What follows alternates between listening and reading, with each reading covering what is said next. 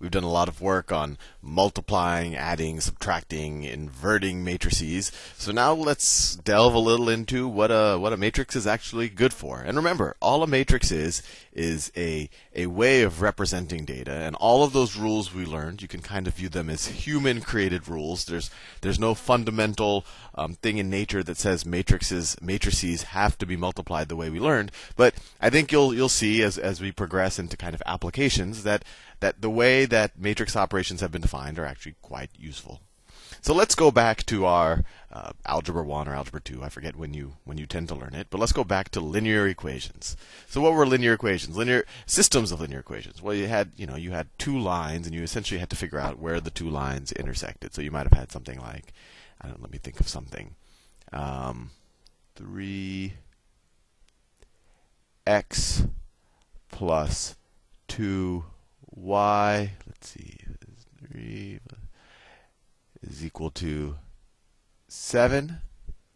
And then you might have, I don't know, minus 6x plus, I don't know, 6y is equal to, I need to do this in my head just to make sure that I get numbers that work out well.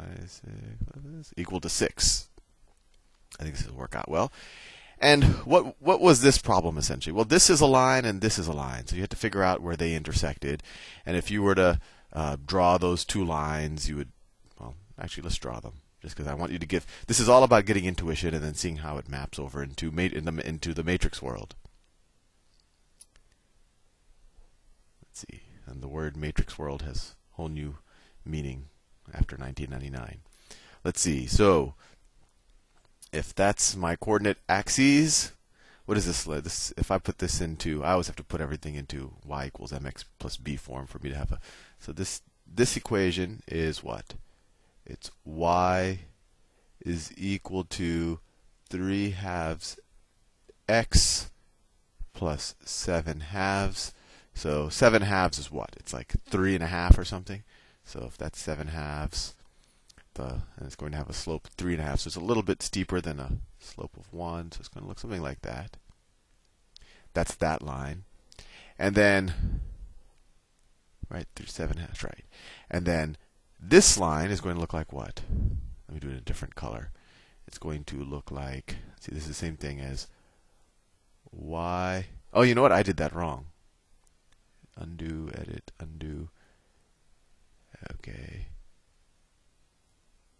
Because that line, I just realized, it's equal to minus 3 halves x plus 7 halves, right?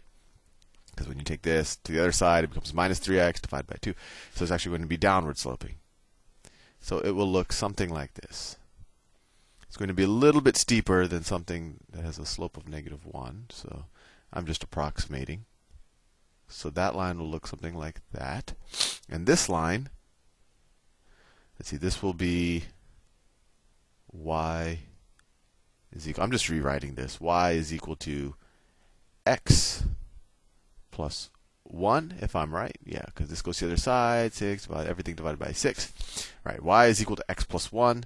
And so its y-intercept will be, see, we said this was 3.5. So maybe if this is 1, and it has a slope of 1, so it'll just look like something like this.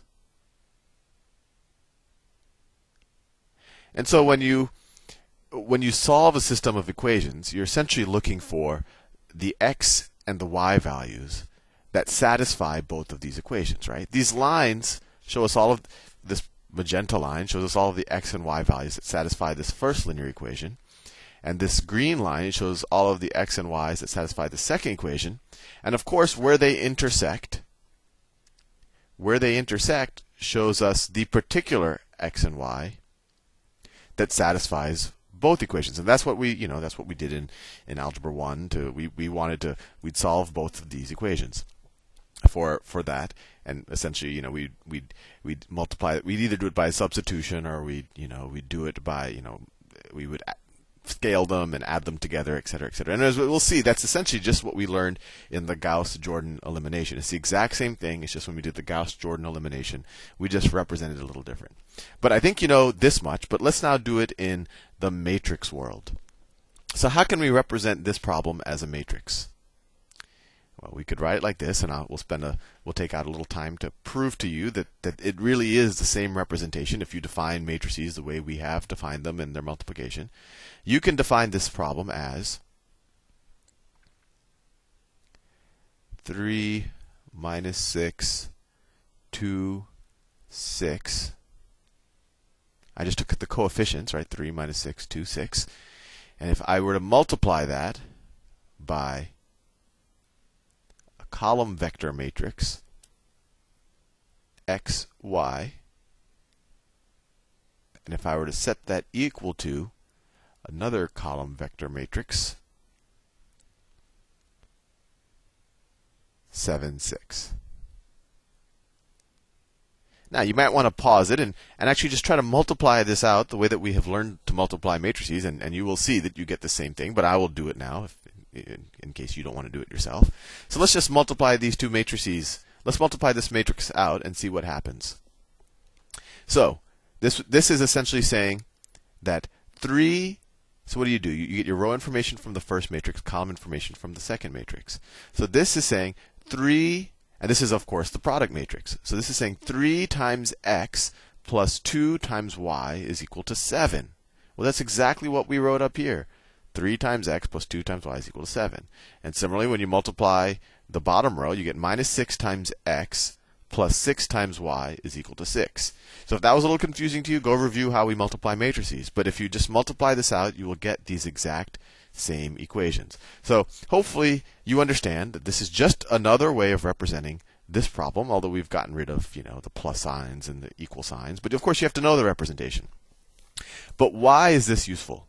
Why is this representation useful? Well, let's call this matrix A. Let's call that matrix A. Let's call this vector x. Let's call this vector x. And it's not a variable, it's a vector, so maybe we'll bold it, or we could put a little vector sign there or something, whatever. But you'll see it in your textbook, it's bolded real heavy. And then we call this vector b. And the general notation, if I remember correctly, is that anything that's a matrix or a vector is bolded, and matrices that are not vectors, that have more than one dimension in either of the dimensions, they're capital letters, while lowercase letters represent vectors. So, these are matrices, but they're also vectors. So that's why they got the lowercase letters, and that's why this one got the uppercase letters. And that's just convention. But anyway, this equation has the form ax equals b, where a is this matrix, x is this vector, or this matrix, the same thing, and b is this column vector. So what does that do for us? Well, what happens if we knew A inverse? Well, actually, let me take a step back. If these were numbers, what would we do? If I just gave you an algebra equation, ax is equal to b, how do you solve that? Well, you would multiply both sides of this equation, or you would divide both sides of this equation by a, right? Or another way of saying it, you would multiply both sides of this equation by the inverse of a. So you would essentially say 1 over a times ax is equal to 1 over a times b, and then these would cancel out, and you would get x is equal to b over a. That's how we would do it in a traditional, this is a traditional simple linear equation. So how would you do it here? Well, what's the matrix analogy to division, or by, and I'm going to give you the answer now. What's the analogy to multiplying by your inverse? Well, it's multiplying by your inverse. So what if we knew the matrix A inverse? We could just multiply both sides of this equation by A inverse. And remember, order matters. So it's not like, when you're doing a linear equation, you could multiply 1 over a on this side, but then you could do it on the right side here. But no, notice I put it in front of the numbers in both cases. So you have to do it in front of the numbers in both cases. But if we know A inverse, and if A inverse exists, then we can multiply both sides. You can say the left side of both sides of this equation by A inverse. So you get A inverse times A times the vector x is equal to A inverse times b. All I did is I took this expression, I multiplied both sides by A inverse. And what's A inverse times A? Well, that's just the identity matrix, right? That's the identity matrix times x is equal to A inverse B. And of course, that's just so X. The identity matrix times any other matrix is just that matrix. So that's just the matrix X, or the vector X, times A inverse B. So if you're given a linear equation, and if you know the inverse of this matrix, to solve for x and y, we just have to multiply this number times the inverse. And you might say, Sal, that's such a pain because this is such a simple linear equation to solve. Why would I go through all of the trouble of getting an inverse and then multiplying the inverse times this number? And I would agree with you to some degree that for a 2 by 2 system of equations, it is easier to solve it the way that you did it in Algebra 1 or Algebra 2. But if you're doing it for a 3 by 3, well, finding a matrix is still pretty difficult for a 3 by 3, so it's still difficult. But as you get to larger and larger numbers, it's sometimes, well, finding a matrix can be difficult too. But actually, the real place where it really, really pays off is, let's say that you have a bunch of linear equations to solve, and the left-hand side stays the same, but you keep changing the right-hand side, right? So let's say you have ax equals b, and then you have another one that says ax equals c and ax equals d, and these numbers keep changing and these numbers are the same. Then it really pays off to solve for the inverse, and then every time you need to find the new solution, you just multiply your new right-hand side times your inverse, and you just get the answer. And that'll really pay off when we view this in another way. But anyway, I wanted to show you that this is the same thing, and so let's solve it. Let's solve it using what our knowledge is of matrices. Let me erase this here, and I know I'm running over time, but hopefully I'm not completely boring you. So, and I'm going to keep that there just because I think it's nice to have that visual representation of what we're doing, always to remember what's going on. So what's A inverse?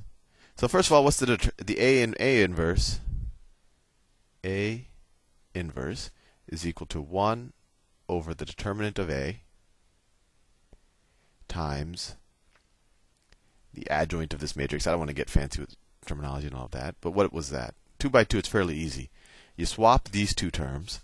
So you get a 6 and a 3, and then you make these two terms negative. So net minus 6 becomes a 6, and a 2 becomes a minus 2. And what's the determinant of A? The determinant of A is equal to this times this minus this times this. So 3 times 6. 3 times 6 is 18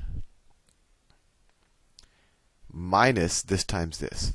So 6 times 2 is 12, but that's a minus 6, so it's minus 12. So minus minus 12. It's equal to plus. So 18 is equal to 30. So what does A inverse equal? 1 over 30 times this thing. So A inverse.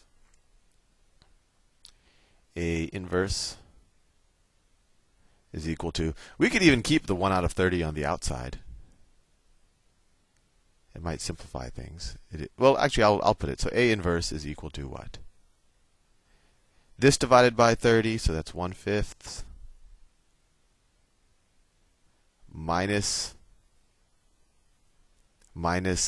actually, you know what? I'm going to, well, no, let me just, actually, I do want to keep it on the outside because it's going to make the later multiplications easier. So anyway, A is equal to 1/30 times 6 minus 2, 6, 3. That's A inverse. So now let's solve for x and y. So we said x and y is equal to A inverse times B. So we could say x, another way to write x is like this. X is just this vector, x and y. And not to get confused, this x is different than that x, even though I've written them the same. If I was a typographer, I would make this really bold so that you know that this was a vector. Maybe I should put like a vector notation. I don't know. You could do a bunch of things with it. It's equal to A inverse times this. So it's 1 over 30. I did that just so the matrix addition. I didn't multiply this out, so I didn't divide everything by 30. Just so the matrix multiplication is a little easier. Minus 2, 3. Times 7, 6. 7 and 6. And so what is this equal to? It's equal to 1 over 30 times, I know I'm crowding this down here. Let's see, it's 6 times 7. 6 times 7 minus 2 times 6. So 6 times 7 is 42, right? 6 times 7 is 42 minus 2 times 6, so minus 12, so that's equal to 30. And then 6 times 7 plus 2 times 6. So 6 times 7, once again, is 42 plus 2 times 6. So 42 plus 12 is 50. Right? Is that right? 6 times 7. 6 times. Oh, no, sorry, this is a 3. That's why I was getting confused. I see. It's important to have good penmanship. So 6 times 7 is 42 plus 3 times 6. So it's 42 plus 18, which is 60.